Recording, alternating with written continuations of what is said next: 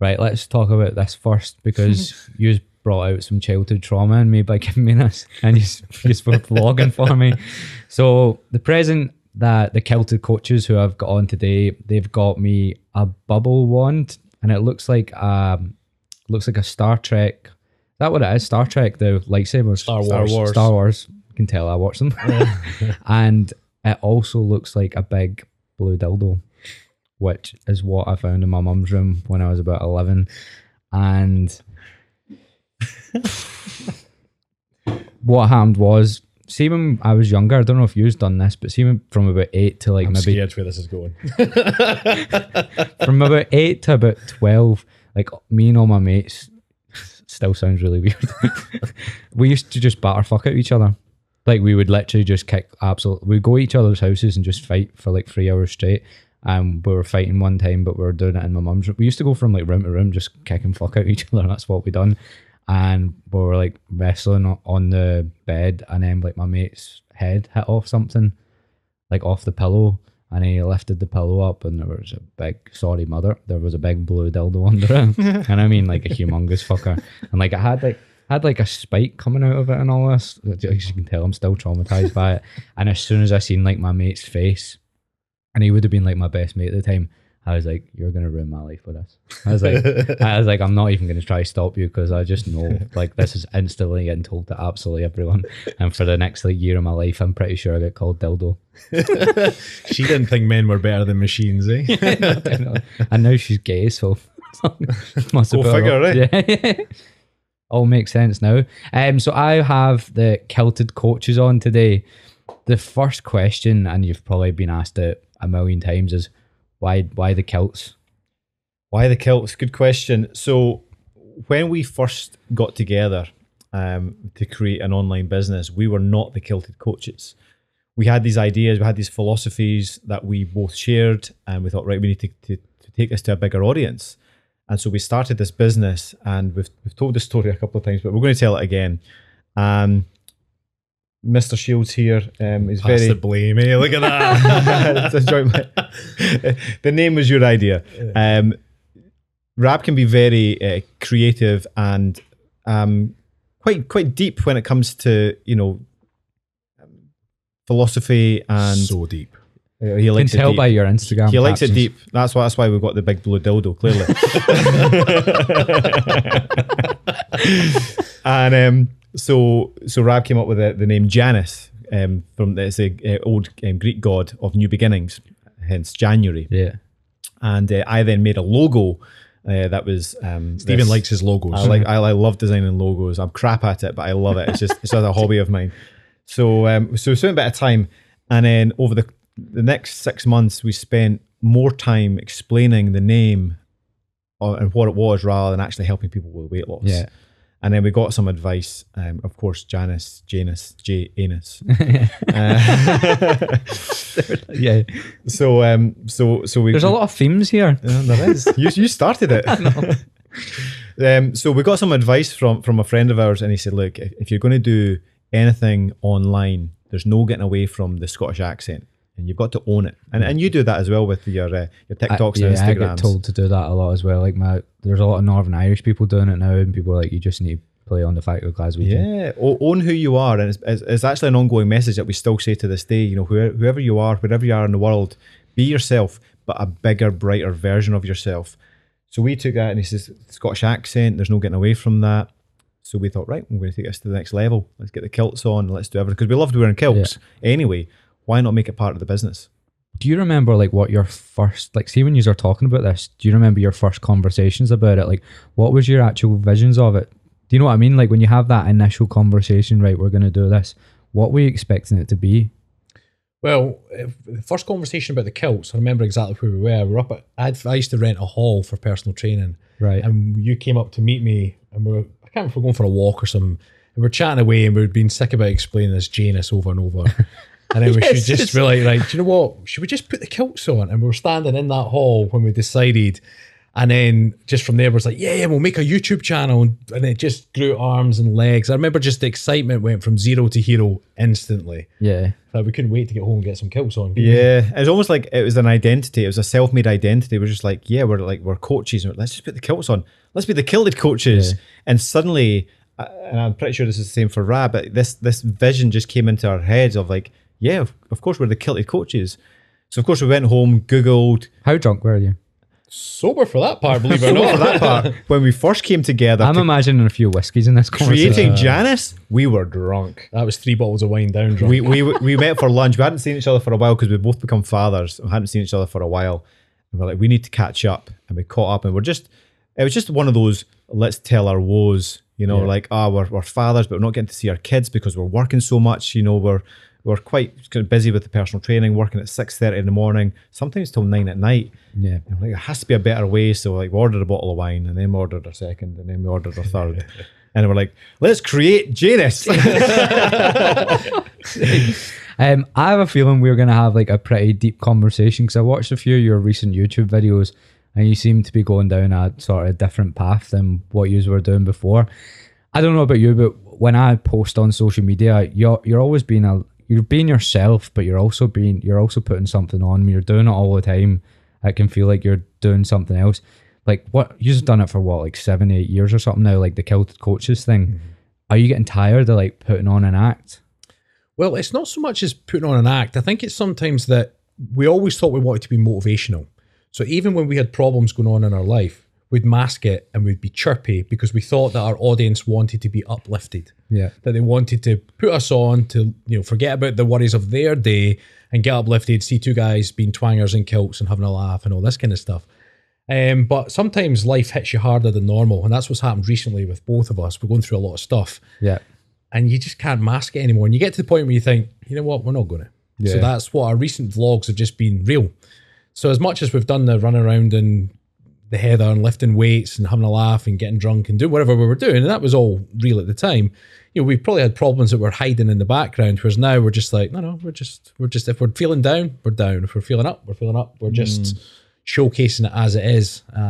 Because actually for a while there, we weren't making a lot of content because we were going through a tough time. Yeah. So it was either be honest and showcase how things are, or we probably wouldn't be making any content for a couple of weeks or a couple of months until everything blew over. Yeah. So. Have you ever had I think you said you had a falling out or something? How have you found it doing like a business together? Because you have now doing personal training for like 17 years, which is mad, by the way, fair play. So most people don't last longer than a year, don't they? That's like the 80% don't last longer than a year. What's the pros and cons to working with each other? I think right from the start, we've got a similar mindset when it comes to health and well-being, but we're both individual, and I appreciate Rab's point of view and he appreciates mine. And it's not about being the same person, but it's about understanding each other.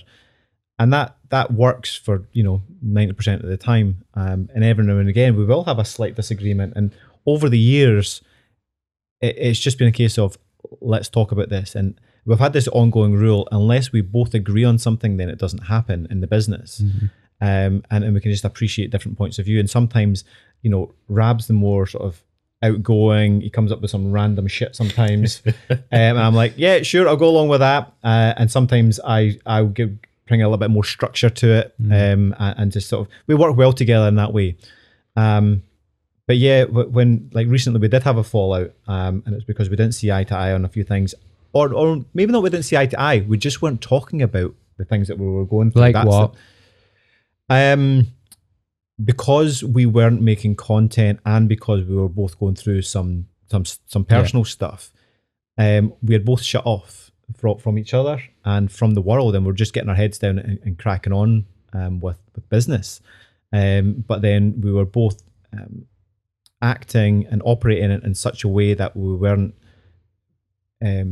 taking each other into consideration. Yeah. And then when you don't say anything and you don't say anything and you don't say anything, sooner or later you say something and everything blows over. Everything you're annoyed It's about like- the last year. And I'm sorry for the females listening, but it's a typical female. They don't say anything, but then when it boils over, they will tell you everything that you did wrong. Absolutely everything. That happened last month, and you did this, and we kind of had a bit of You that. were late then. That was Yeah. 9 months ago. So we had a fallout, but it was the best thing for us, because what's actually happened now is I've been able to say, Rab, this is how I'm feeling, and this is what I'm going through, and Rab's going, yeah, I'm struggling, and here's what I'm going through, and it's so almost like brought us together, and that's still a bit of a journey in itself, sort of learning the deeper. This is really deep, right? No, learning the deeper parts of ourselves, you know. Oh yeah, another fucking. Yeah, no dildos were used in the making of this podcast. But no, we're sort of starting to learn those deeper aspects of ourselves, because a lot of our friendship was fun. It was going for the whiskeys, going for the beer. Let's. It was a bro relationship. And what's happened recently is actually us going, actually, mate, I'm struggling right now, and I don't have it all figured out, and I'm fucking scared. Yeah. And then it's like, yeah, me too. Let's talk. And that's been quite rewarding, I would say. I think one of the key things that we've done over the years, and then it's more to light now, is you don't always have to be right. You just have to find out what works. You know, a lot of the times we've both got ideas, or we don't think this will work or that work, but then there's always to and froing. It's like, okay, right. And there's things that that might not work, but I'll go along with it anyway. And it works because we both make it work in some shape or form. Whereas if you're always just trying to be right, it becomes very egotistical. This is the way. And then I guess that's why businesses fall apart in partnerships, because if two people are trying to be right in their own mindset, then it doesn't work. Yeah. So sometimes there's got to be a bit of to and fro. And, there's times where if you're unsure, but you go along with it because you trust your buddy, and vice versa. And it always works out, right? I think as people that try build a business or be self-employed, you are just naturally a bit more egotistical anyway, aren't you? Like you naturally want to be in control of things, because that's what it is. So then when you build another thing with someone else, then you are just going to have that tension. Do you just find that you lean on each other now? So it's basically right now, I'm fully self-employed, like as in just by myself, but I've got like a best mate. We're going to do like co-coaching, but still separate businesses, but like do Zoom calls and stuff together, because everyone kind of knows both of us. But that's what we're thinking, because we're on the phone and stuff all the time, because people don't realize how hard this job is, like mentally draining. We take on everyone else's problems, whereas then we have our own problems, and then we're fucked. But we can't, like, you can't put it on your clients because you're meant to be helping them, sort of thing. So do you find that you can now, do you find when you've done it self-employed on your own compared to now, you have more support from each other? Or is that only recent, like you're talking about? Ever since we've been working together, we've always had the support, because it's the problem shared is a problem halved, So even if it was our own clients, just being able to talk to each other, because we're in the same business, even if it was our own individual businesses, it's the same nature. They'd say, I'm having this trouble with this client, or this person's bothering me for X, Y, and Z, and sometimes you just need to vent, and it's not that you don't like the client, it's just you're venting because that client is not listening to you, or whatever it may be. And once you vent, you feel fine. In terms of our own business, whenever there's any sort of pickle, we then can vent to each other about the pickle, and then we problem solve it. A lot of the stuff, because business is tough at the moment, it's just reach on social media has changed recently as well. So you've got to work harder for it, and you've just got to kind of try new things, and we try things for a while. Some things work, and then it stops working. What's all the things you've tried?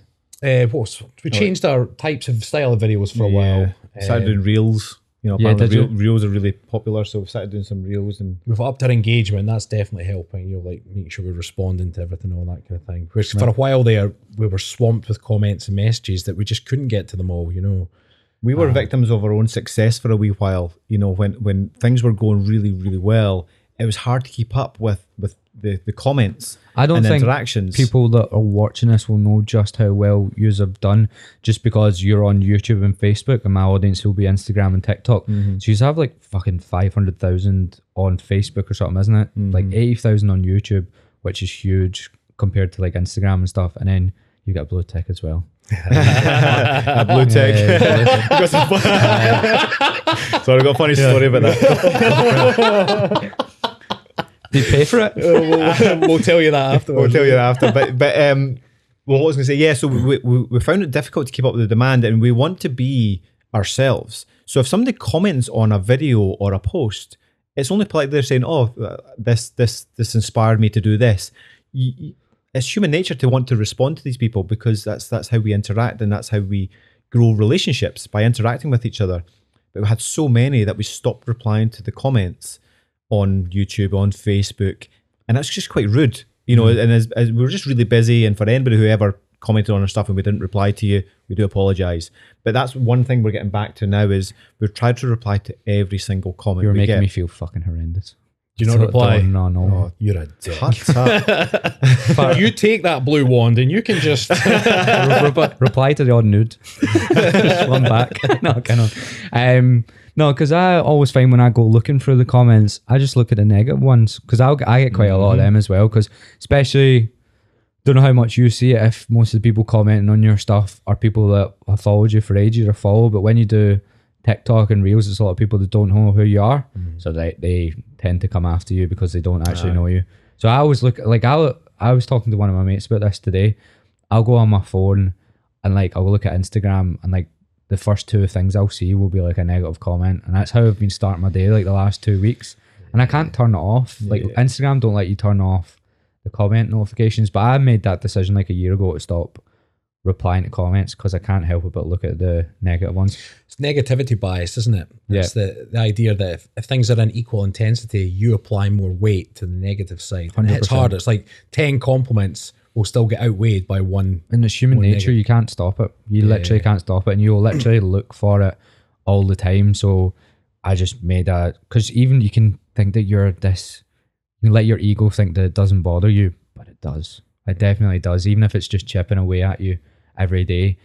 So I've tried to find some way to get it to go away, but I can't. It's funny you say that, because we've grown thick-skinned to a lot of things.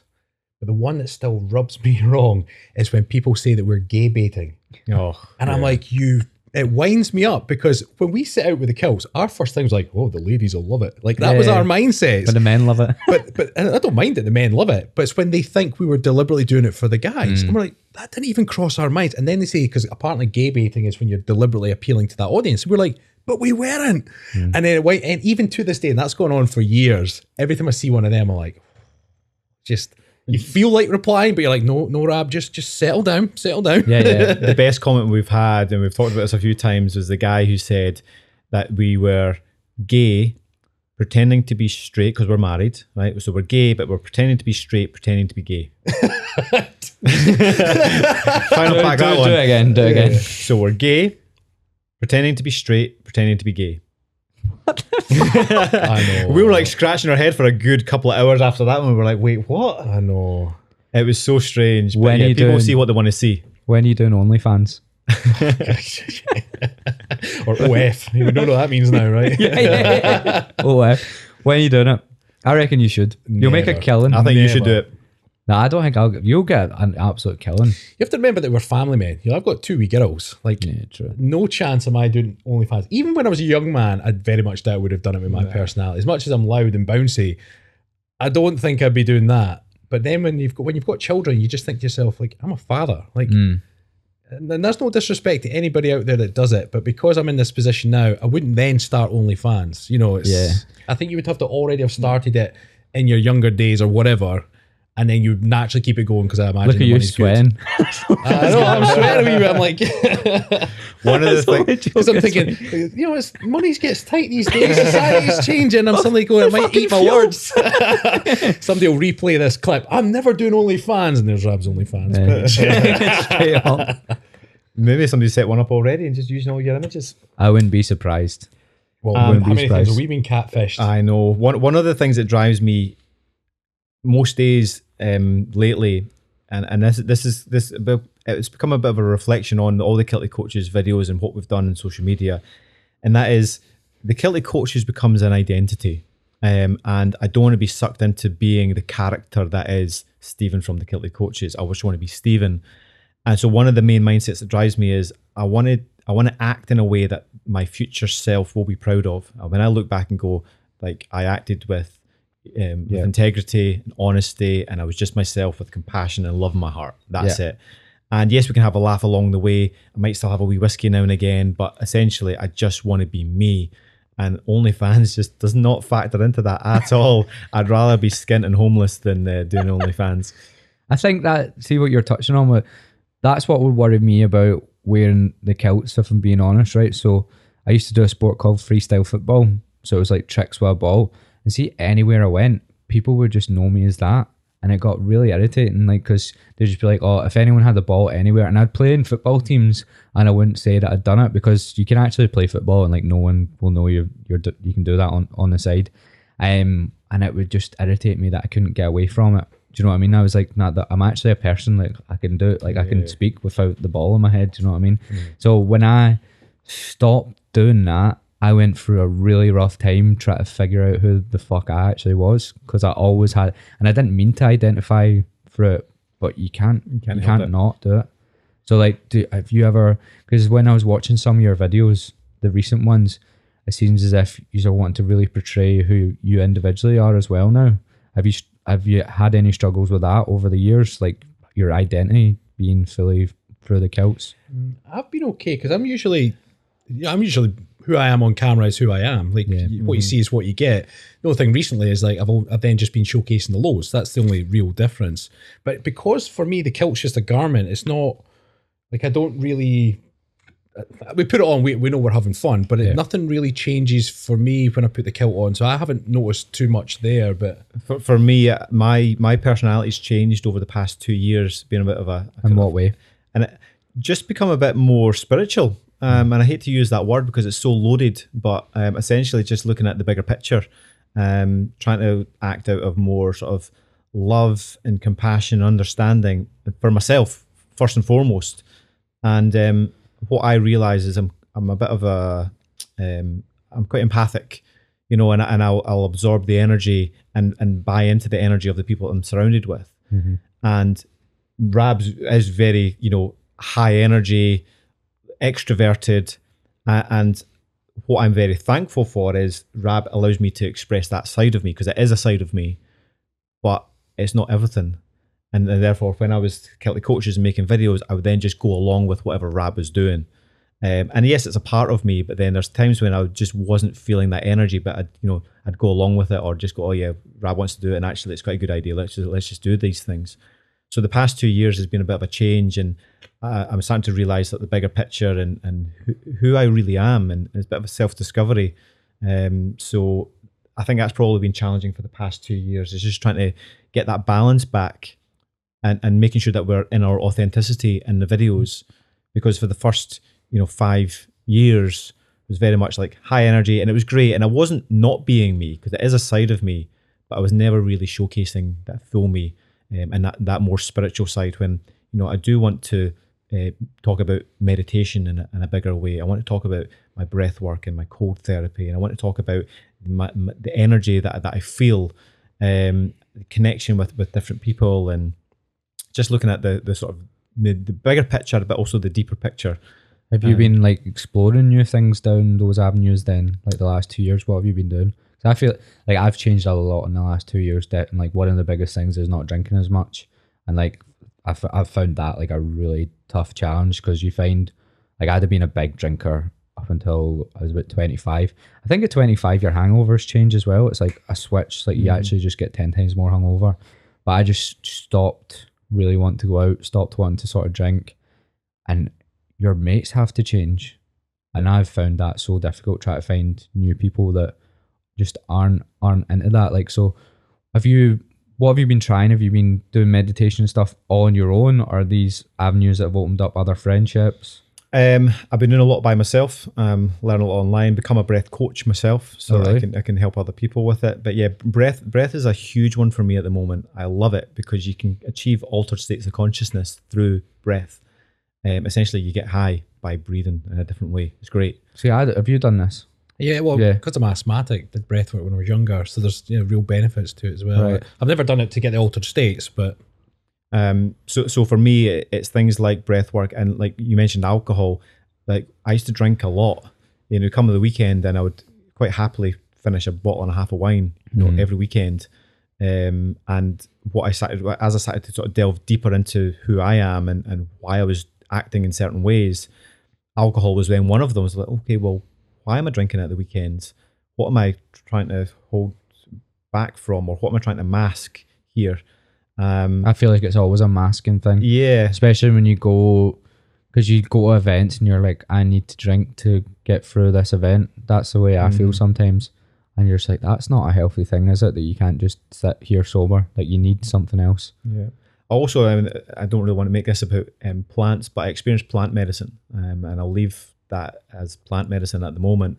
But it really does allow you to delve deeper into your consciousness and see what's there, and see, your own trauma. And I had a fantastic upbringing. I mean, I love my childhood, but you still got traumas. Yeah. And actually, plant medicine for me was able to sort of highlight that, and I started to recognize my behaviors and my patterns. And suddenly I was like, okay, well, actually I love my life, but it could be so much better. And actually my own happiness could be so much bigger. If you had a great upbringing and you've got traumas, like, what are the things that you can sort of remember? Okay, so I'll give you an example. Dad, if you're ever listening to this, I absolutely love you. But my dad's quite unemotional. He's in the fire brigade, or was in the fire brigade, and there's probably some kind of PTSD, or maybe something in his, I'm not too sure what it is. But my dad's very unemotional. He's just there. He's great, but he doesn't know really how to express his love, other than his own unique ways. And that's fine, but that was one of the traumas that I was then carrying and passing down to my sons. And for me, like, my purpose in this world is I want to leave this world a better place than I found it.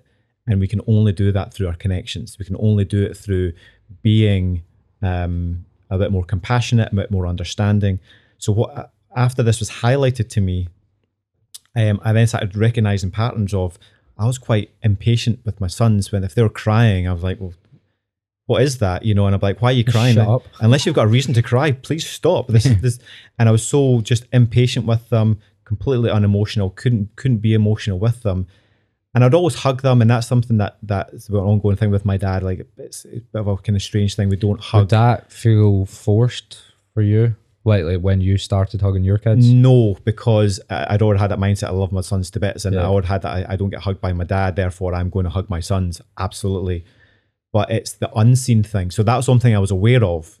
It's the unseen things that are the deeper traumas that you're completely unaware of. And that's what I'm saying. Everyone's got them. Yeah. But most people are unaware of their own traumas, unless it's been highlighted in a big way, unless it's a really big trauma. So it was just the unemotional side for me was the main one that I've been working on for the past 2 years, and actually allowing my sons to express themselves and have a wee temper tantrum if they're going to have a temper tantrum, cry if they're going to cry. And I'm there to comfort them and give them a cuddle, not to tell them or try and get the logical reasons as to why they're crying. Yeah. It's an energy release, that sometimes there is no logical reason. They need to express their energy. And so that, for me, that's been a big part of my own journey, and understanding that part of me for that trauma. And therefore alcohol was a way for me to mask certain aspects of that. And there's other reasons and other traumas that I won't go into at the moment, but it's just been a real fascinating journey. But breath work, regular breath work for me allows me to delve into that and really see myself from a different perspective. When you're like and going to try some clothes on in a shop, and you go to the changing room and you try a new t-shirt on, and you're looking at yourself in the mirror, but then there's that other mirror that's at a 45-degree angle behind you, and you see yourself from the side, and you've never seen yourself from the side before. You go, holy shit, is that what I look like from the side? Man, I'm pretty ugly. Look at the size of my nose. Because you don't ever see yourself from that perspective, but it's always how you've been. And for me, breath work and delving into altered states of consciousness allow me to see myself from different perspectives and go, that's why I was drinking alcohol, or that's why I can't admit when I'm wrong, or that's why I'm this way. And it's been really, really rewarding. And I found that my relationships have all started to change. And it's been challenging, like my relationship with Rab, that's been challenging for the past couple of years, because we have to find a new dynamic. It's not just let's drink some alcohol and let's have a laugh together. And I'm like, well, I don't really want to be doing that anymore. So it's been challenging but very rewarding. Do you know what I found so interesting? What you were saying is, I think that's a very Scottish thing, isn't it? Like all our dads, just with their upbringings, because like their grandpas would have probably came through the war and stuff, and then they would have passed on their traumas. But like my dad would be very like that as well. He'd have got really like my dad's the best ever, but he'd have got impatient with me when I was younger. he would never hug me or anything like that. But like his way of showing me he loved me was just coming to every single game of football I ever played. Like that would be his way of showing you he loved you. But then when I moved to Australia, he had like an actual breakdown. And like ever since then, he sort of, it was so funny. He was like, he just started crying. I was like, I was like, don't, what are you doing? It was fucking Don't know what to terrifying. do with it, right? Yeah. I gave him a hug, but even me, I was like, what the fuck is this? I was like, what the fuck's going on? And then ever since then, like since I've came home from Australia and stuff, he'd tell you way more about his emotions. But it's something I've always worried about is like, am I going to be like that with my kids? And like, how do you change that? That's something I worry about quite a lot. I think though with parents or parenting in general, you go two ways. You either repeat the same mistakes of your parents, or if you're aware of them, you do the complete opposite. Like Stephen was saying with his boys, of course he didn't get hugged from his dad. He was definitely hugging his boys. Now there was a bunch of stuff he said that he wasn't aware of, and that's obviously where you delve deeper. But the things that you are aware of, you end up doing that. You either, if you're aware of it, probably guarantee you won't then do it with your children. But it'll be the things you might not be aware of. That's where it can get scary, I guess. But then it's sometimes a reality check because, certainly when you realise that, oh no, I'm just being like my mum or I'm just being like my dad, you have that quick reality check and you're like, right, I can change this now when you then realise it. I wonder if our generation though I certainly feel a lot more self-aware. Well, I don't know if my parents weren't self-aware, but they certainly didn't change their actions. But I've been adapting as I go along. I'd like to think I'm self-aware, and Stephen's definitely self-aware.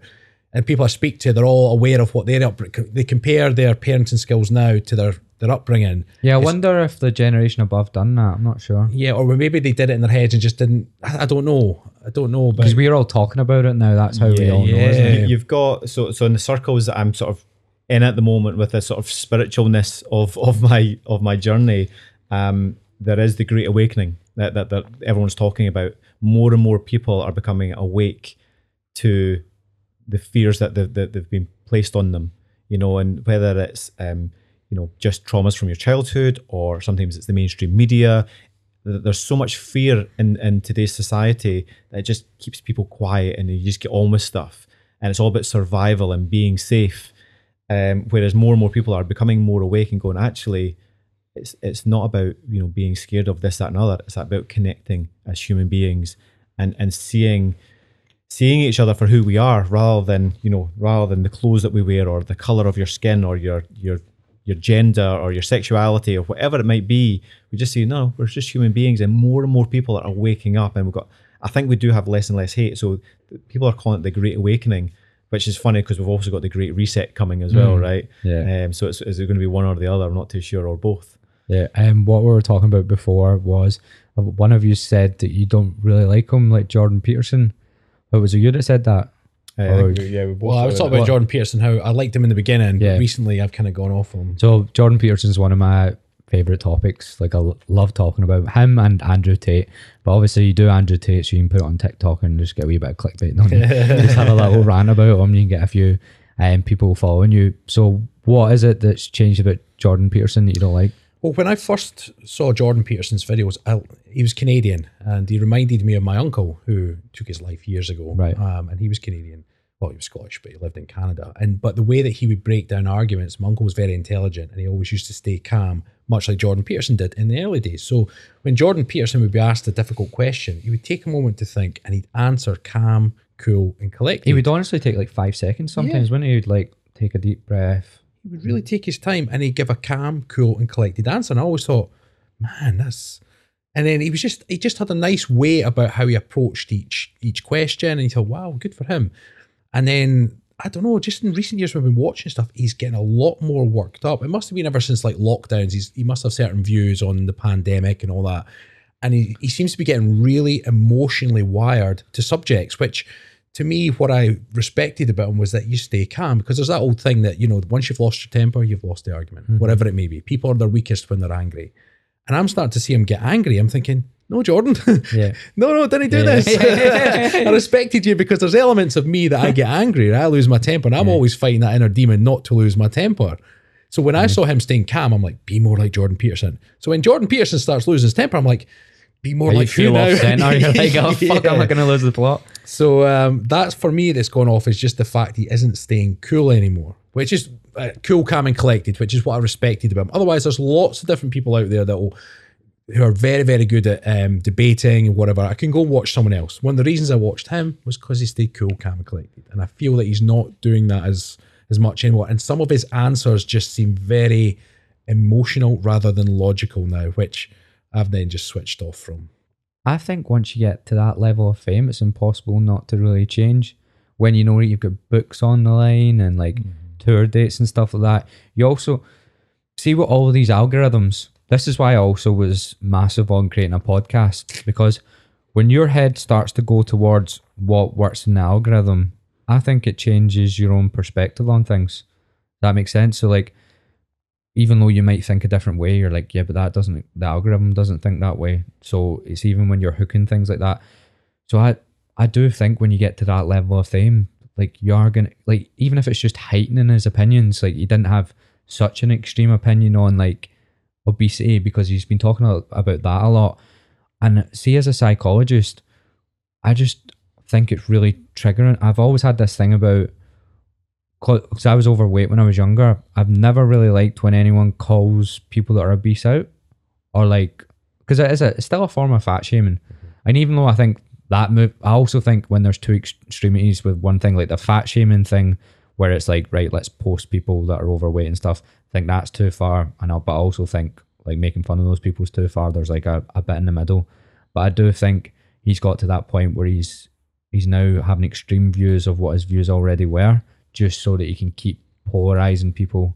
And that's what I think that's what the algorithms are doing to people. And that's why I want to get away from it. This is the start of the robots controlling the humans, right? The algorithms. Is that where we're going next? Is it? That's exactly where we're going. But you think about, people are changing their behavior because of an algorithm. That is a computer controlling a human being. Yeah. And yeah, you can talk about, well, that's my livelihood, it's how we make money, and that's absolutely true. But how many people are on social media, on Instagram, TikTok, whatever, just making stuff, not making any money from it, but they're wanting more views, therefore they're doing certain things to then get more views, to get that popularity, to get the dopamine release of that extra click, the extra like that they're getting. And it really is, people are starting to lose themselves. And going back to that whole, the spirituality side of things, we are all human beings, and we should be acting out of integrity and love and openness, connection with one another. Not for an algorithm, and I know that might be a bit hypocritical because we do certain things for an algorithm, but that's where we're starting to realize the error of our ways. We went down a certain path, trying to get more views, trying to get more clicks, trying to get more likes, and actually we lost ourselves in a bit of that, and that's probably contributed to us just feeling a wee bit down recently as well. And that's why we've changed. No, this has to stop. We're just going to absolutely be ourselves. We're going to just talk about what we're going through. And we're going to be human beings. And if people like that, then they'll like it. And if they don't, they can switch off. And that's absolutely fine. We're not interested in connecting with people who don't see us. How is it? So you have made like a few videos where you openly talk about you're going through stuff, and you said the same as well. And you openly talked about you'd fell out and stuff. What is like this response been to those videos? Because if I'm being honest, you'd imagine the first one will go well, because everyone will just feel compelled to be like, oh, that's great, you're being honest. But then I'm unsure if like people would keep feeling like that, or they'd get sick of you talking openly. Well, it's interesting. It's hard because we're only 4 or 5 into that style. What a few people have said is that, and I didn't even consider this before, but when you think you're trying to motivate people all the time, you're portraying a happy, go easy, bouncy life. Now, the majority of the time you are, but you always thought to yourself, well, I don't want to be portraying a pity party, so I'll just put on a brave face. But you don't realize there's a lot of people out there going through hardship, and when they say people always having a great time, it reflects how much they're not having a good time. So then when they've seen us recently going through a bit of hardship, showing that we're real, they can then relate to some of it. So some of the comments have been, I'm also going through a hard time, so I'm glad you guys have been real and authentic. But you do raise a good point. It's like, how long? I mean, ultimately, it's going to be a showcase in a journey. The whole point, we said we're going to be finding our smiles again. And once we find our smiles again, we'll showcase the smile, but we'll also showcase the downside as well. We're not going to constantly be putting anything on or anything like that. But yeah, there'll be an element. The first one was very well received. So was the second. I think we're on 4th or 5th now. We'll just see how it goes. We're just enjoying the process. We're making content that we're enjoying making, so it doesn't feel like work, and that's the key. I think the most important thing is you meet people where they are. So like if you're doing a PT session, You don't just give them like a big CrossFit workout if they're overweight by 5 stone. You try and get them doing pull-ups. It's just not going to happen. You meet them where they are. And the idea behind us making videos and showcasing our journey is there's a bunch of people who are having a great life right now, and they're happy and everything's successful, and they'll see the video and go, oh, coaches are struggling right now, and it won't really appeal to them, and that's okay. The most important thing for us is that we are ourselves, but there's a bunch of people out there who are struggling and going through some stuff, and by us saying, yeah, us too, here's our journey, they might just go, oh shit, okay, I'm not alone here. Other people struggle too. What are the guys doing to come out of that? What are they practicing? How are they dealing with this? Yeah. And you can't please all the people all the time. So all we can ever do is be ourselves, and if it appeals to people, then great. And if it doesn't, that's okay too. But as we go through our journey and showcasing, okay, well, it is about training, it's about eating good food. It is about, for me, it's breath work, meditation really helped me to understand myself a little bit more and come out of these stressful periods. If you're a breathwork coach, I've never done anything like that. Where would I start with that? Okay, so to start, I need to do a lot of this stuff. Like I need to actually just get into meditating and breathwork and stuff, because I think you guys will know, you just work, don't you? You just fucking just work all the time when you start your own business. Yeah. So I do need to get into it. The quickest tip I can give you is to, in order to keep your brain in a logical and thinking way, you need to make sure that your brain chemistry is there and that your body's relaxed and at ease. So like some people get stage fright, some people get stressed with too many emails, and I'm going to preach to the choir here, but for the sake of the audience, when you become stressed, your hormones change, and we have the different parts of the brain that start to activate, and we move out of the logical thinking part of the brain and into reaction, the chimp part of the brain. So like the idea is if a big hungry lion was chasing you down the plains, then you're not going to be thinking logically. Have you read that chimp paradox book? Yes, I have. So I haven't read that yet. It's just when you said the chimp that I've heard a lot of people talk about. Dr. Steve Peters, the chimp paradox, definitely recommend that. But yeah, if a big hungry lion's chasing you, you're not thinking logically. You don't have to think. You react. It's fight, flight, or freeze. Most people have heard of that response. And what happens with your breath in that moment is you become very short, sharp breaths. You're running away from a lion as a and you're shitting yourself. You don't have to think about your breathing. You don't have to think about anything that you're doing. Your muscles just work.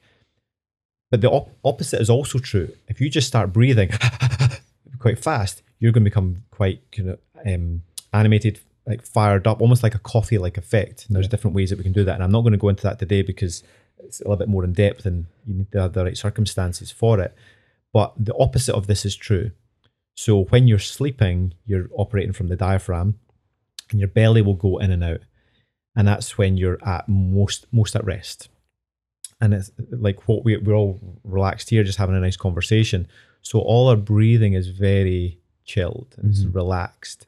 So I feel chilled out just listening to him. So if you feel a little bit stressed, if you think, oh crap, I've got too many emails, or I'm late for that appointment, or some guy's walking down the street and he's drunk and I think he's going to try and beat me up here, and you start to get stressed and you can't think properly, or you even get stage fright, maybe doing a podcast, then you can start to control your breathing. You can start to then do extended exhales is the best way I can explain that. So I would say normally a 1-to-2 ratio.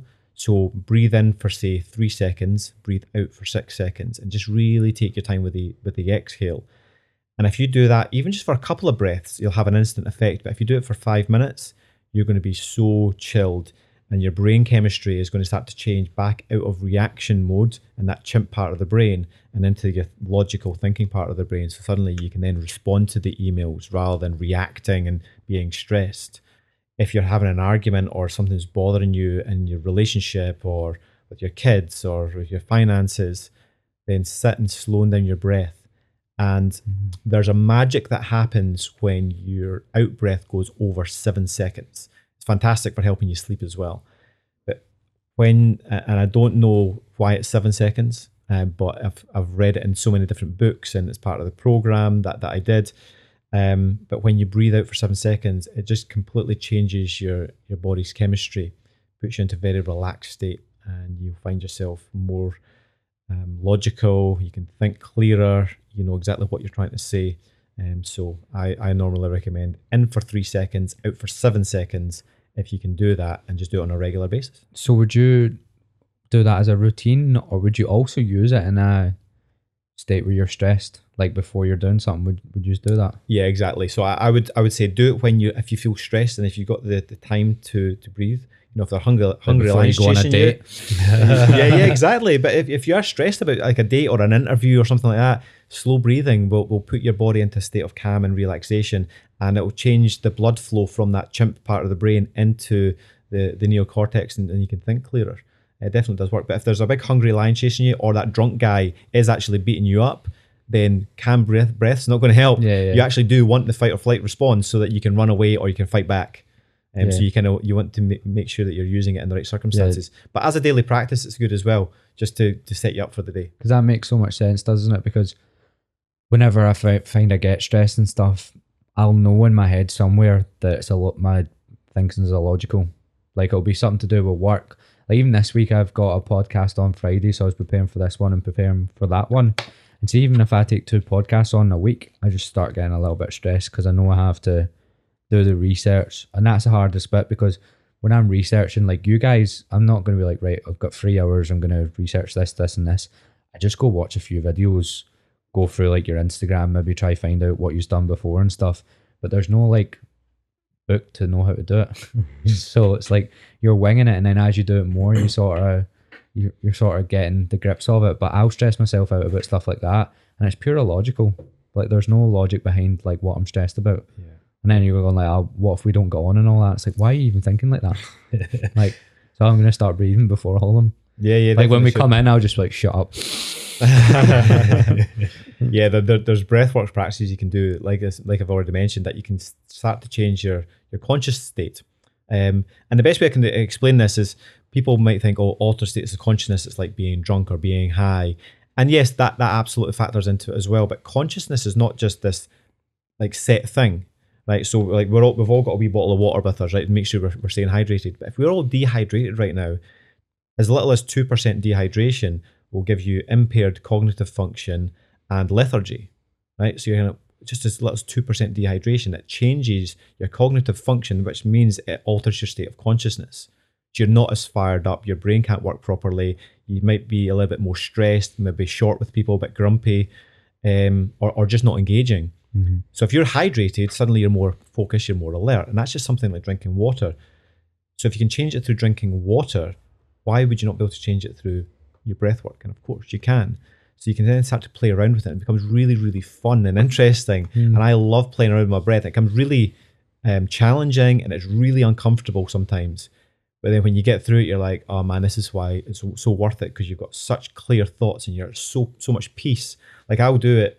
Most of the time I'll do sat upright, but every now and again I'll do it lying down, so I can just completely relax my body and go through this breath work, and I'll just zone out and have this really deep meditation, and I can philosophize about my whole life in that moment, and it's great. Yeah, I don't know if that's. I don't want to philosophize about my full life. That's bring up some traumas. You're going back to the dildo scenario, are we? Exactly. Straight down, traumatizing the life out of me. Do you know what I wanted to ask you? Because I've had quite a lot of coaches on and stuff, but you guys have probably been doing it the longest out of anyone. Like, what's the biggest thing that like triggers you from the start that maybe still does, or what do you find most difficult about the job? Because a lot of people haven't. I've listened to podcasts with PTs and stuff. I've not really heard. I will actually talk about the struggles of the job, because if you don't notice that, it gets a lot of people slag off their PT, or I might have a client come to me and go, "Oh, this coach done this with me." And see, when I first started, my reaction used to go, "Oh, what a stupid thing to do." And then now my reaction is, maybe they were having an off day, or maybe you've annoyed the fuck out of them for 3 weeks solids. Do you know what I mean? Like, so what do you think you have struggled with?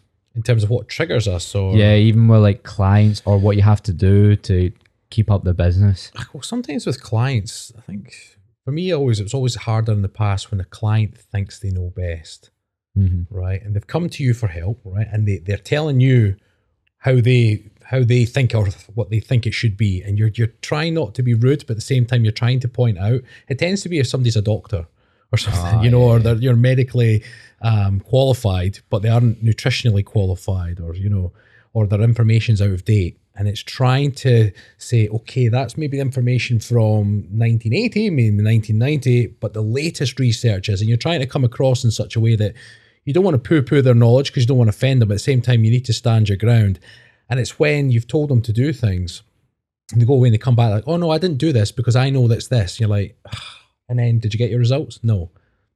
Do you not want to think about doing what I'm doing? And that kind of stuff. So I think for me, it's when they don't listen but think they know best. You get clients that don't listen, but then they'll hold their hands up and say, really, really sorry, Rab, I just didn't do that. And you're like, okay, let's unpack that and try and solve that. And that's okay. You can work with it because everybody's human. But it's when they're so pig-headed with it, it's like, no, I'm not doing that because of this. And you're like, well, why are you coming to me for help then? Yeah, I had a client that was I was like going to take her on, but then I started speaking to her and she just went down rabbit holes, mate. Like basically what we were talking about before we started the podcast, when people can start getting into the wrong thing. And I think with fitness, there's like books that people can go down and then rabbit holes they can follow off of that. So like this woman she'd stopped drinking milk because she convinced herself something about milk. I can't remember what it was, but then she was completely off carbs, convinced sugar is like the devil and all that. And when they all start linking together. And I like at the start, I'd have been very much like, that's a load of shit or whatever. But I was like, all right, we can maybe work with that. And then the fourth thing came and I was like, no, fuck this. Like, that's hard enough. What are you going to eat? Yeah. Like literally, but it's hard to change someone that you can tell they're that indoctrinated by what they've watched. Yeah. I think the most important thing as a coach is that you're clear about your method, because the analogy I like to use is like, imagine like your client's stuck in the middle of a wood and the woods are pitch black. It's middle of the day, but it's pitch black because the wood is so dense and they're like, I'm lost. I need to make my way out of these woods. Where's he come up with this shit? It's actually a good one. But like, I'm like, fuck. But what you don't realize is the woods are like, it's a round and they're stuck right in the middle. So actually there's multiple directions that they can get out. They just need a bit of guidance on how to do that. So then you come up and you say, I know the way out of these woods. It's this way. But if the way that you're taking them is filled with the brambles and they're scared of brambles because they've been nipped in the past with the jaggies, then they'll go, oh no, I can't go that way. And that's okay, because you've showed them your method and this is the way I know. If you're scared of that, then that's fine. I can promise you it's okay, it's safe. But if you don't want to, that's okay. There's somebody else that can take you a different way. And there's more than one way to skin a cat. So it's being very clear about what your method is and having the evidence to say, I know what I'm doing because here's all the people I've helped get out of these woods in the past. Yeah. And where a lot of clients will go wrong is where they'll go, right, I believe you, let's get walking.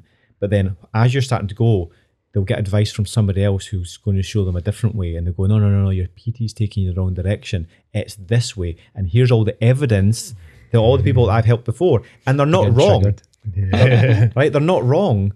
But I saying that doesn't mean that you're wrong either. Like there's more than one way to skin a cat. If a client keeps jumping from PT to PT, all the PTs could be right. They're just taking a slightly different method. That's my major red flag. So if you've had like 4 PTs, it's the same as like you may as well went out. It may as well be a potential girlfriend and you've slept with 4 of my best mates. Do you know what I mean? That's the same way I see it. I'm like, the common denominator might be you. That sounds really harsh, right? But a lot of people aren't prepared to say sometimes the client's wrong as well. And I actually am. I'm like, nah, because I don't take everyone on. I take on people that I think are willing to listen to me. And if they aren't, then we're just gonna bash heads the full time. But I've got a lot stricter with that. Like the last year, I'm like, as soon as you say something that's like, I know we're gonna butt heads on it, I really try not to take them on, because it just gets. We want to help people. That's all we sort of want to do. What was I was going to say? Fuck, my train of thought went. Since you started, what have you changed about your coaching style as well? Has there been stuff that you've done from the start that you were adamant on, and now you've maybe changed your mind on, like a style of training or anything? I would say for me, probably a big change in the nutrition side of things. I think the training's pretty much been standard all the way through. We've got certain principles with the nutrition, and the principles stand. But I like to gear people more towards intuitive eating, but in order to have intuitive eating, you need to build up your intuition and understanding. Because if somebody's eating a lot of sugar and drinking a lot of alcohol, I remembered what was in my head. I had a great thing to go. I literally just threw you a random question that came in my head. But you need to build up that intuition, and so we've got principles that help people build up their intuition, become more aware of their body and more aware of their energy, so then they can start to use their intuition on how to eat moving forward. And if we talk about protein, fats, carbohydrates, the whole shebang, but we don't want people to be following a plan. We want people to have their own plan and know exactly what they're eating. For me, I was having this conversation with someone as well. I think when you want to start your fitness journey, you'll have the people that appeal to you. And I think for literally every style of training, there is people that will appeal to you. Like, we'll probably have completely different audiences, but those people will love you, and the people that follow me will love me. But I think there's a lot of opinions on social media that, like, anyone doing polarizing content or anyone like sort of making fun of any other styles of training, that those people are putting people off exercise. But I think they're just giving you an avenue to something that might work for you. And I think that content actually works, because if I didn't listen to that sort of stuff when I was younger, I would still be doing like insanity and stuff, and that stuff wasn't for me. But then I would maybe hear someone say, that's a load of shit, try lifting, and that worked for me. I think that style of content actually does work. I don't know how you feel about that. I would agree. I think it's like you going into, maybe not the best analogy to use, but you go into a sweetie shop and there's all different types of sweeties, right? You go and you try and you see what works for you, see what kind of sweetie you really want. Some people like the fiery one, some people like the really sweet one, some people like the fruity ones. And you go, and if all you ever got was the fruity sweets, then people go, that's not really my thing. And like, no, and people say, oh, but it's really good for you. And you're like, oh, well, it's not really my thing. It's like fitness. If all you ever get is Jane Fonda, then people go, it's not really for me. You know, these kind of big, masculine guys with big beards. Three of us got beards right now. Like, you look at Jane Fonda and go, nah, fitness isn't for me. If that's all there was, I thought it has to be variety for people to go, well, I'm not into Jane Fonda, but actually swinging a kettlebell around looks a lot of fun, or doing some burpees, that looks amazing fun, said no one ever. I'm well anti-burpees, man. That was one I was telling you before about the girl that's been programming the cardio sessions we've done, and she just does all the things I've slagged straight away. Burpees, I can't even do them properly. I literally can't, like my bum comes down too far and all that. I think burpees is like the devil exercise. Like, such a good exercise though. I mean, it's so effective. That's why people hate it, right? It's always done as a punishment as well. Yeah. It's like if you want to get your body warm very, very quickly. Yeah. And get some my calories thing is burned. just, I don't know how much you watch on TikTok, but there's a lot of these fat burning workouts where it'll be like, oh, you can burn 1,000 calories in like an hour, and it will involve like 10 rounds of burpees and all this. That's the stuff that when I'm slagging burpees, that's what I'm slaughtering. Do you know Extreme what I mean? burpees. Yeah, these extreme workouts, and it's just a guy with their top off, and like they've not put any effort in it. They've just done 10 sets of this, 10 sets of this, 10 sets of that, and it bangs on social media every time. When you're sitting there like, for fuck's sake, fucking algorithm again. Fuck. Creativity is just non-existent. You're like, just do burpees. Yeah, and then the next video they'll just switch the exercises around and then throw it up again, oil himself up, get himself oil. That's the thing I can't stand. There's so many questions so when I'm talking about me and my mate Michael want to start a business, we've been trying to look for people that do something similar. What was the styles of content you made at the start? Because what you have to do these days is every time social media changes, you need to change with it. So what were you doing at the start? What worked, and then what have you had to change? Because I'm not going to be funny. 7 years doing this is actually quite a long time, and then to still keep going. So you must know a lot, and you must have like philosophies in what you're doing. Well, in the beginning, we just made a plan. We were going to release one video a week. Then we came up with this other plan of doing porridge videos with a bit of fun in it. So right off the bat, we were doing 2 videos a week. So in the early days, it was all about being consistent, having release dates. We said, right, 2 videos a week, and away we went. And that was that. The content at the time, we were just making stuff that we enjoyed and we found funny in the early days. Did anyone else? Well, it took us a year to get our first 100 subscribers. 9 months. 9 months. To be exact, 9 months. Yeah. 9 months to get 100 subscribers, and then it was brutal. It was brutal. our content changed slightly as we went on because you'd make a video and then it would get a lot of hits. And I thought, okay, that type What was of the first video that worked? What was the first one? Let's see. I can't. I mean, it was just a very gradual process, wasn't Yeah. it? We did a video called "How to Get Great Glutes," Oh, yeah. and this is it was a great video for us. It got over 1 million views, 1.2 million. Right. It doesn't exist It anymore. doesn't exist anymore Why? because it got red flagged. Oh. Because our beer bombs were in it. We went I mean, through all the crap that you see on TikTok and Well, you don't have Instagram these OnlyFans. days. No, well, because once upon a time we did a charity event for Scotland's Air Ambulance, and we wore our kilts every day and night for a full month. And then the very last day, we're like, "How are we gonna finish this off?" We thought, I know, we'll whip the kilts off, turn away from camera, whip the kilt off, and walk away from camera. Right, just two Scotsmen bearing their ass. That was that, and we did it, and it did well. So then we thought, Was right, that the thumbnail? we called it a bum nail. Bum nail.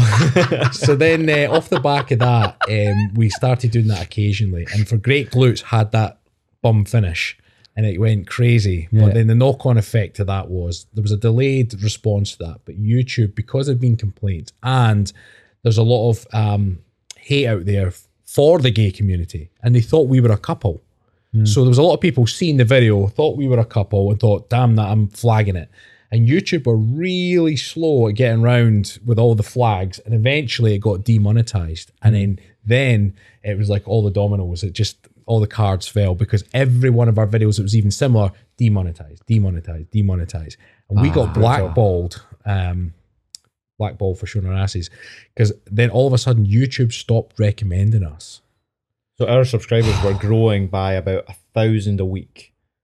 It was just like Once upon a time. constantly going up, and then we got to the 75,000, and that's when everything got demonetized and it stopped. And that was a big wake up call for us as well, because as much as we were having fun, like a Scotsman to show his ass is not really a big deal. It's like, yeah, so what? Okay, we all do it. But Every time we're drunk. But YouTube have different ideas, and the people are like, oh, you know, you're gay baiting, you're doing this, that, and other. Like, if my Scotsman get my ass out, I mean, they did it on Braveheart and nobody questioned it. It was a bit of fun. It's all right for Mel Gibson. It's not all right for Stephen and Rab. So yeah, and our subscriber just stopped climbing. When did that happen with the YouTube? That was, I think it was way back 2018. I mean, if you reflect on So you our had YouTube, 75,000 then, now you've got like 80. Yeah. well, we had, I think we went up to about 60 to 65 at that point. If you compare our Facebook, and Facebook continued to grow, YouTube didn't. We would trickle at like plus 10 for a month. Yeah. Even though we're still making content, YouTube just didn't like us for a while. The views went right down to less than 1,000 views a video. It was, There's nothing you can do. I know. So Instagram have done the same thing to me. Like, I was growing really fast, and then I called, like, so you say the word cunt all the time, and I said it in a story. I wasn't even like calling someone it, and then people flagged it. It happened to me twice, and then so I was growing like 1,000, like literally every like 5 days or a week, and then he just stopped it. And then ever since then, I've been trickling along, and like, you put so much effort in it, and they've got no appreciation for this as a business, and you're literally just like stopping me. Yeah. And you put all the effort into it. So what were you doing to? Because that would fuck me over, like, for at least like a month in your head, because you're making all the effort to make the YouTube videos, and it's not worth the effort. Yeah, now. lucky for us, we also had the Facebook going. By that point, we had Instagram sort of starting to build up as well. So you just put your emotion elsewhere. You know, if you put your emotion into a company like Instagram or YouTube, it's a faceless business as well. Like YouTube especially, they're completely faceless. You can't just email them to say, look, what's going on. They make it really, really hard for you to contact them. It's just like they're a business themselves, and it's like what you were saying before about, you know, when you get these comments and you just go, I can't deal with listening to comments. YouTube are going to be exactly the same. You're like, nah, I don't want to hear complaints. but what we'll say though is that one of the things we did was we ended up getting rid of all those videos. And it took about a year, and then it was like we came out of jail, and then we was YouTube jail, and then when we then created a couple more think that's what it videos, is. we got a bit more traction again. We made the Viking mindset and the Ultimate Scottish Workout. We started to get traction again, so we knew we were out of jail. We just then had to start making content that was going to allow us to grow again. But yeah, it was frustrating for a very, very long time. That's what I'm trying to do with Instagram. I think I'm in Instagram jail, or they'll let me put my hand through the bars or something, because I'm only getting a little bit. Do you know what I mean? So I'm trying not to piss them off, but it just means you dial down your content loads as well, and then you start overthinking: is it actually just the content, or am I still like, because Instagram refused to say that they shadow ban anyone, but they definitely do. And I don't think mine's isn't at that way now because it's starting to like build up a little bit again, but I'm just so scared in case they say something again, because I never even done anything wrong. One of my videos got flagged for nudity and I was wearing a jacket in it. I didn't talk about anything sexual. Flagged for nudity, and then straight away stops you. That's why I'm worried about ever doing, because you guys have apps and stuff. You've got your coaching business where you actually coach people, and then you've got little things that are memberships and stuff. If you ever went to the point where you weren't coaching anyone and that was your main business, and then your social media done that, you're fucked. Like, there's a lot of creators out there who have been fucked in the past. They know the Hodge twins. Do you ever follow them? I think they're doing okay now, but for a while they were on YouTube and they were doing it exceedingly well, and that was their source of revenue as much as they were coaching as well. And then just got absolutely hammered for their swearing just because they said the F word. Well, I'm fucked then. Well, we all are, right? But yeah, if you rely on another business for your business, then you need to be looking at the bigger picture. You need to diversify your income streams. So what I tried to do is, so TikTok done it to me at the start. They started banning me.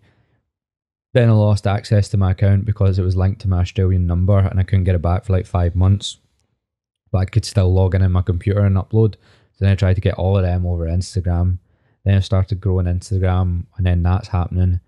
And now I'm going to try grow the podcast. But I've always got an email list as well, and that's like my last backup. Like I've got like a few, like I've maybe 15,000 on an email list. But that's what you need to do. You need to have like 5 different things.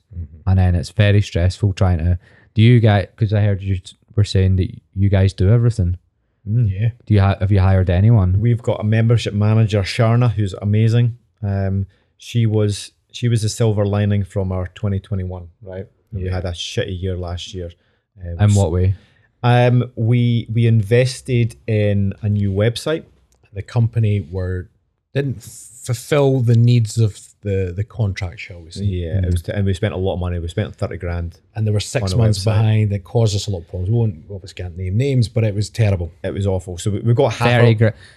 We got half our money grand back because we cancelled the contract, but essentially we couldn't get all our money back, so we got half it back. And we lost out because at the time we did set intakes for new members coming in. It meant that it rolled over 2 intakes, so our business couldn't operate, and we lost a lot of customers because of the mess that they'd made of it. The new website. So they signed up and you didn't really have anything. Well, they signed up and the website didn't work. We also then hired a sales team because we were busy filming for Secret Body for BBC. We're like, we can't do this intake by ourselves because normally we just do everything. If somebody's interested in working with us, you get us, and we go through the sales process. We chat to you about the membership, everything. But then because we're filming for Secret Body, we're like, we literally can't. So when we hired a sales team in to come in and actually speak to anybody who's interested, to tell them about it, and this lady essentially sold us this package. Which so did she approach you? No, it was a recommendation from a friend of mine who kind of knew her through something else. You still mates? Yeah. Actually, she's a really good friend. But she then brought in her sales team, which actually wasn't. It was Sharna and this other lady who was doing something. She was just not doing the work. She was doing bits of it. Yeah. And then we could see we're part of a group chat, and I could see that Sharna was doing all the work. And I was like, Sharna's a trooper and she's lovely. And then eventually Sharna was starting to lose the plot because they were writing messages, and on your notifications you could see the message, but then they were deleting what they'd said because basically Sharna lost the plot with this person to say, you're not doing anything here. And it was a show. So we made some sales, and the majority of them came from Sharna, and she worked like a trooper. She's amazing. So essentially we kept her on, and now she's our membership manager for any sort of technical stuff and everything else. But other than Sharna, we do everything ourselves. What did you do for all the people that like lost the money, or were you able to even know who they were and stuff and contact them at all? Yeah, we tried. Not lost the money, but like you can. You know when somebody becomes a bit disillusioned by a person or a service, though. Yeah. You know when you join something and then a bunch of stuff happens, people buy from emotion, not logic. Yeah. So as much as we can say, oh, we've got a better website now, we've got a better system, we've got the app, you can come get it. Their emotions are already gone. We've already lost them. Mm-hmm. Have you ever heard of that? It's the Pepsi Cola argument, you know, they did a blind test. Which one of these do you prefer? And there's like just a cup of Coke. There's a Coke and a Pepsi.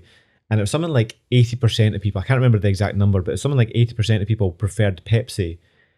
And then they said, like, thanks for taking part in our study. As a thank you, we can give you a bottle to take away with you. What would you like, Pepsi or cola? And they went, oh, can I have the cola? Like, but you just said you preferred the Pepsi. No, but I want the cola.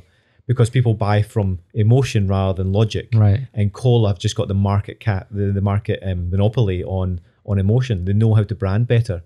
They've just got it all from Santa Claus and all the way through. So people buy from emotion rather than logic, and we just lost people's emotion, unfortunately, when that period came. What did you do to get over it? We just got our head down. It's been a slow grind. Just fine tuning things, adding value to our membership. That's the main thing. We added a bunch of new features. We listened to the members that we still had, the things that they wanted, and made some tweaks, improved communication. That was the main thing. Like actual access to you guys?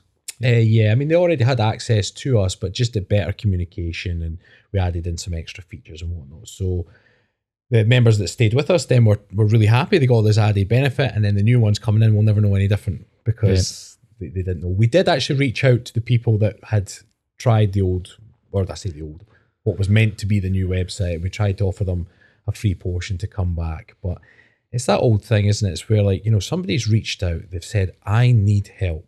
And like, these are the guys that are going to help me. And they get on board and they're all excited to start their journey. And the minute again, they get technical issue after technical issue. And then they just think, these are not the guys to save me, you know? Yeah. And then they move on, as Stephen's saying, they move on and they'll find somewhere else. Or the absolute worst case scenario is they think it's hopeless and just give up completely, which is, I'd like to think that's not what I'd like to think they moved on to another trainer and found success. Yeah. I could sleep at night knowing that. But I think that's something as well that I've seen a lot of people grow really fast in the last few years, like PT wise. You guys had a long time like on the floor and stuff, didn't you? Like actually teaching people one-to-one. I see a lot of people jumping onto these like apps and like maybe like membership things and all that really early. And I think it just sounds like the ideal thing to do, doesn't it? It's like, oh, I grow an audience, then I get all of them on and I don't actually have to really coach them. But it looks like there's a lot of stress on running something like that. That's a whole other kettle of fish compared to coaching people. You found that as well? I think you've got to be very clear about like what your job is. As much as we do everything, we make our own videos, we do all the editing, we take photos. Do you do like all the thumbnails, everything? Everything. Yeah, we do everything. And there's a certain amount of that's quite enjoyable. And we feel like, you know, we like to be creative. So if you're making a video, if you're filming the video, we've got an idea in our head of how we want that video to look. And but then the editing of it is part of the creation as well. So people say, oh, you just go to Fiverr.com and you get somebody to edit your videos for you. No. The edit's part of the fun. And then making the thumbnails is also part of that creation. So we enjoy all that side of things, but it's really important to know what you're doing. So businesses, you know, you've got to be good at what you do. And then you've got to be able to tell people that you're good at what you do. And that's the two sides of the business. And for a lot of people, they're amazing at telling people that they're good at what they do without actually being good at what they do. And they quickly get found out. And that's why people don't last, because they go, oh, I'm not making any money. Like I'm getting all these members coming in, but I don't last because you're shit at what you do. Whereas start at being good at what you do and actually helping people lose weight. And for the first decade of us being personal trainers, there's very little advertising. We weren't really on. In fact, we weren't on social media. I never advertised when we were on PTs. It's just word of mouth. Like going, how fully booked or like pretty fully booked. Yeah, that's why word of mouth. Yeah, that's why we started the online business, because we were fully booked, working so much, helping people lose weight, and like there has to be another way that we can do this to a bigger audience to save us working from 6:30 till 9 p.m. And that's why we created the online business. But it's then, okay, well, you're good at what you do. Now start talking about you're good at what you do. And then at some point, you're then talking more and advertising more than your actual skill level. And at which case then, okay, well, upgrade your skill level. Go and do another program. Go and learn from somebody else and delve into another area that will help you improve. Yeah, go get coached yourself and stuff. Maybe do a different style of training, get coached by someone else. Exactly. Like so then those two sides of the business will then kind of, one will go up, the other one will go up, the other one will go up. And as long as you keep improving both sides of that equation, whereas nowadays with social media, more and more people just shout into the high heavens about, I'm a weight loss expert and I can do this, that and the other. And they can't. Yeah. So So also their people skills, because we grafted one-to-one for so many years, you come across all walks of life. You know, you get the and people that's that the are stuff I one end. love about it. Me and you were talking about we still do one-on-one. Yeah. And it's like part of what we do. Yeah, because you get the read the body language, you meet different personalities.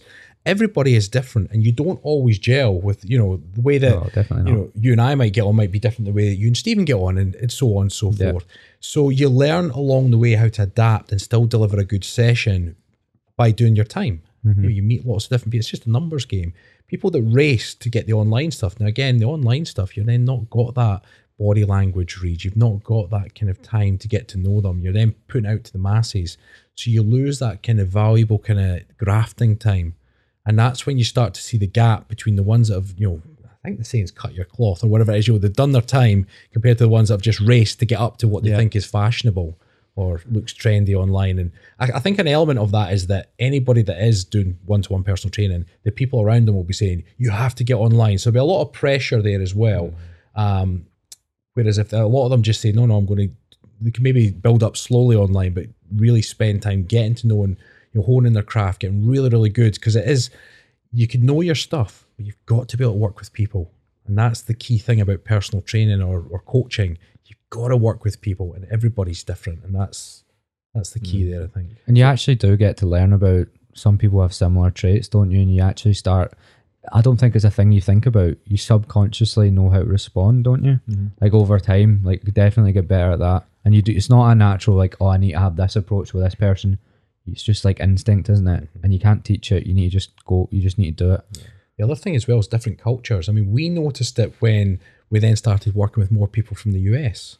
It's just different. Different countries then have a slightly different approach, you know, from what we've worked with in person. And then when you're working from people from different countries or you know, people from across Europe or something a little bit more direct. I haven't cracked people from America. I've had a few American clients and it just hasn't worked. a lot of Americans really take offense to that C word that you used earlier. Yeah, That's what we definitely. realised. We will say, you know, we'll swear, we'll say fuck, shit, all this, and the minute we say that C word, people go, Yeah. you said that C word like that. So I'm switching off. I'm like, I said fuck like a bunch of times. What is it about that word that you don't like? If It's anything, strange. I don't want those people though. Like, Yeah, I yeah. genuinely say it just so that I find people that don't like that word don't like me. yeah. Like I just still say it. But then going back to that analogy of the woods, right? You've got your way of getting people out the woods. Yeah. You're clearly good at what you do. And if you say you know, the C word, then so what? People either get you or they don't. You go, right, actually, I'm going to follow you because you clearly know the way out and you've helped a bunch of people before. Yeah. And other people go, yeah, I would go that way, but I don't like that C word. And they go, oh, fine.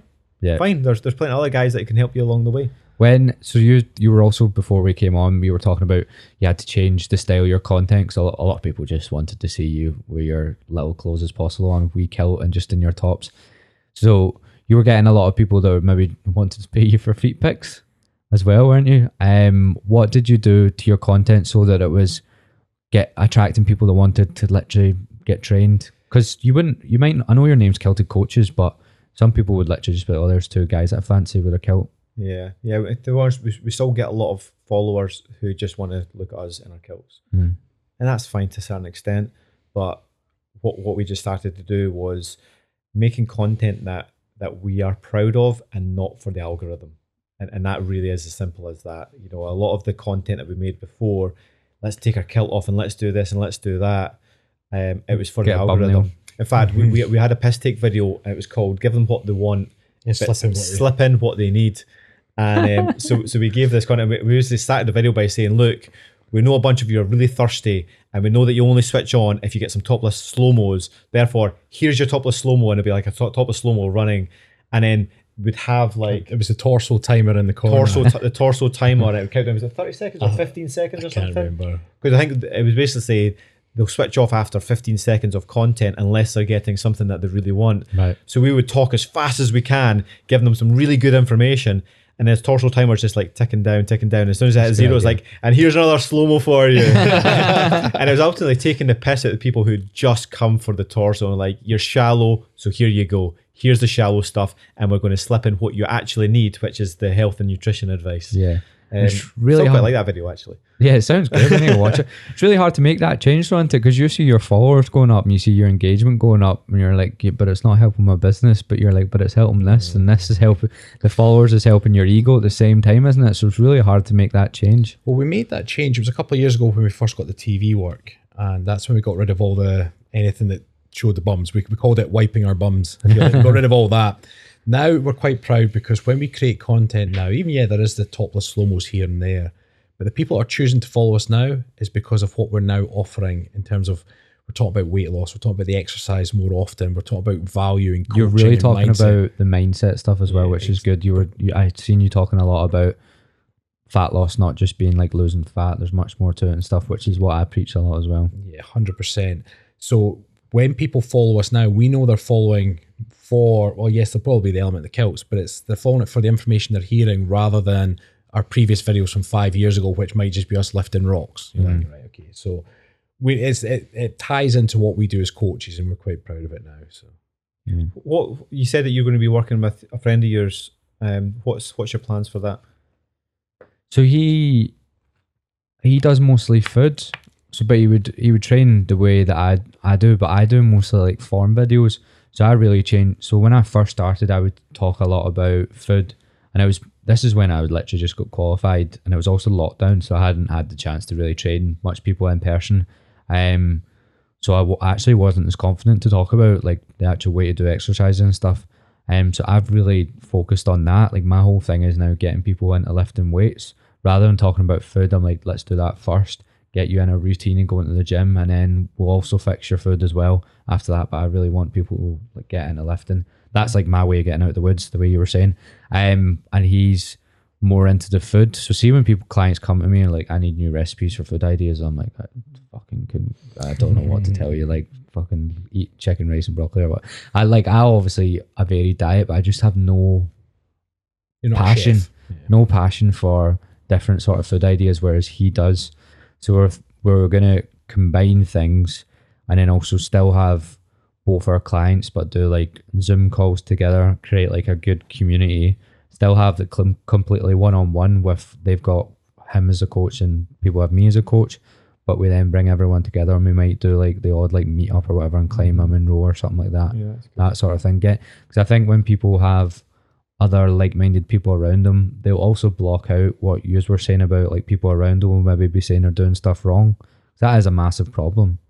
Like their parents or their friends and stuff saying they're doing something wrong. So when you create a community, I think you'll have a much better vibe to it all. No, definitely. Something that we've realized over the years also is like we've got quite a similar personality, similar views on fitness, nutrition, the mindset, lifestyle, everything.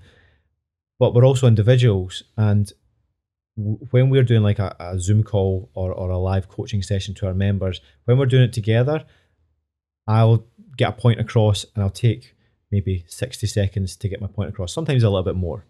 And then Rab will do exactly the same, and we'll just bounce off each other, and it works really, really well. But then what we started doing recently is actually doing individual. So I'll do one by myself, and I can then start riffing about 100% me. Whereas if we're together, I'll talk and I'll go, okay, I shut up now so Rab can get like his views in here as well. And it's kind of, it bounces and it works really well. And then vice versa, Rab can then just go talk from his point of view, because it's not that like Rab's points are invalid or my points are invalid. It's like they're both valid, but just slightly different. So having the individual Zooms actually work really well as well, because it allows you to fully express who you are and your views. So you're doing them within the group that you run together as well? Yeah, so what we do is we do three a week, but what we normally do is we break them up. We do one together. Sometimes we do two together, it just depends.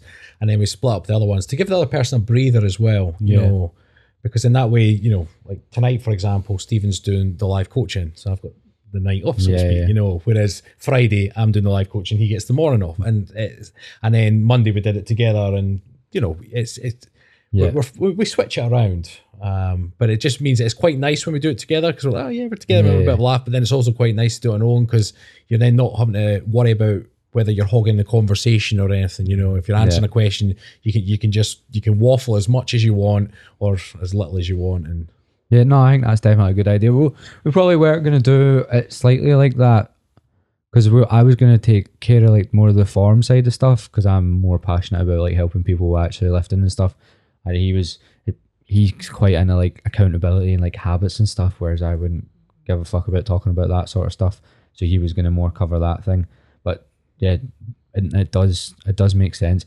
The more we were thinking as well is just having, when you do it on your own, you need someone to lean on as well. And we do that with each other, but we've got separate businesses, but we'll ring each other when we're annoyed about something. Mm-hmm. So having them constantly there, we thought would help a lot as well. And so you're going to start making content together? We'll make some content together, but we wouldn't like make it like a page like you have. Or we might make it like a page, but we probably wouldn't hammer it as much as you have. Like just have it there, people are aware of it, but not something we're trying to catch the algorithm and stuff. Yeah. Because people will know who we individually are. They know we're mates, and then we'll just run it that way. That's what we kind of want to do. Makes sense. Sounds good. Just give it a go. It's more for sanity as well. You have to try these things. Yeah. And again, well, you know this with social media anyway, consistency. So whatever you embark on, whatever you decide you're going to follow, consistently follow it for a while. So that way you'll know if it works or not. Yeah. But that's what I'm doing with the podcast as well. I think the main thing I've took away from this conversation is get the algorithm to fuck. Just enjoy yourself. Yeah. So, something I know you probably listened to him, but Joe Rogan is great. And what we're talking about before about like Jordan Peterson, he's almost gone down that path and fallen into the trap of being like Jordan Peterson. He's been the Jordan Peterson that we've come to expect in a way, but not. He's drinking his own Kool-Aid to a certain extent. You know, he's just going down this path. And what was reflecting believing his own about, hype massively. Yeah, exactly. And then getting that sort of angry and very sort of direct, and it starts to put you off. And what we were saying before about it's important that we don't become our own caricatures. You know, I want to be Stephen. I don't want to be just Kilted Coach Stephen. There's more depth to me than that. So I want the depth of me to then be portrayed in the Kilted Coaches. Yeah. That makes sense. And to do that, you have to not play to the algorithm. Yeah, exactly. And I think that's where Joe Rogan gets it really well, because every now and again you'll see Joe going down a different path, and he'll start to believe his own hype, or he'll start to cut people off, and you'll go, oh, is that really Joe? This is weird. But then he'll bring it back. Yeah. And it's almost like he has somebody in his corner just going, watch yourself, Joe. And he goes, yeah. And he just drops his ego again and becomes Joe again. And it's lovely to see somebody going on that journey of like building up the ego and then poof, back down, back to being Joe, and actually having these conversations. Like extreme self-awareness into it, which is a massive skill that not most of us have. And I think you have to be the one that's constantly on yourself. Listen, I think we're just about to wrap up. This has been an unreal conversation. Where would people find you? So I think one of the things you'll want to push is the Secret Body show. Is that on BBC One? BBC Scotland channel, or you can get it on the iPlayer. I think it's still on the iPlayer. Get it on the iPlayer. Do you know, I'll finish with a quick little story. When we first started the Kilted Coaches, we made business cards, and this is the proper dick move, proper egotistical. It's fucking awesome. It was awesome. We made business cards. Do you make the logo? I made the logo. I did make the logo. The business card just said the Kilted Coaches, and then with the contact details, it just said, just Google us. Oh, and that is so true though. Like now, like, it's such a dick move, but we were like, whereas now, like back then, like, it wouldn't make any sense because you Google us and nothing come up. Whereas now you can just Google us, like we will come up on YouTube, Facebook, even our website, the Kilted Coaches. The Kilted Coaches, and you'll find us all over. I feel like I've left this chat with a whole new perspective. I'm going to start that brief work. Definitely. I might hire you. Right, thank you. Been a pleasure. Thank you so much for having us on. This has been a really nice chat. Cheers. Enjoyed it. In a bit. Enjoy your dildo.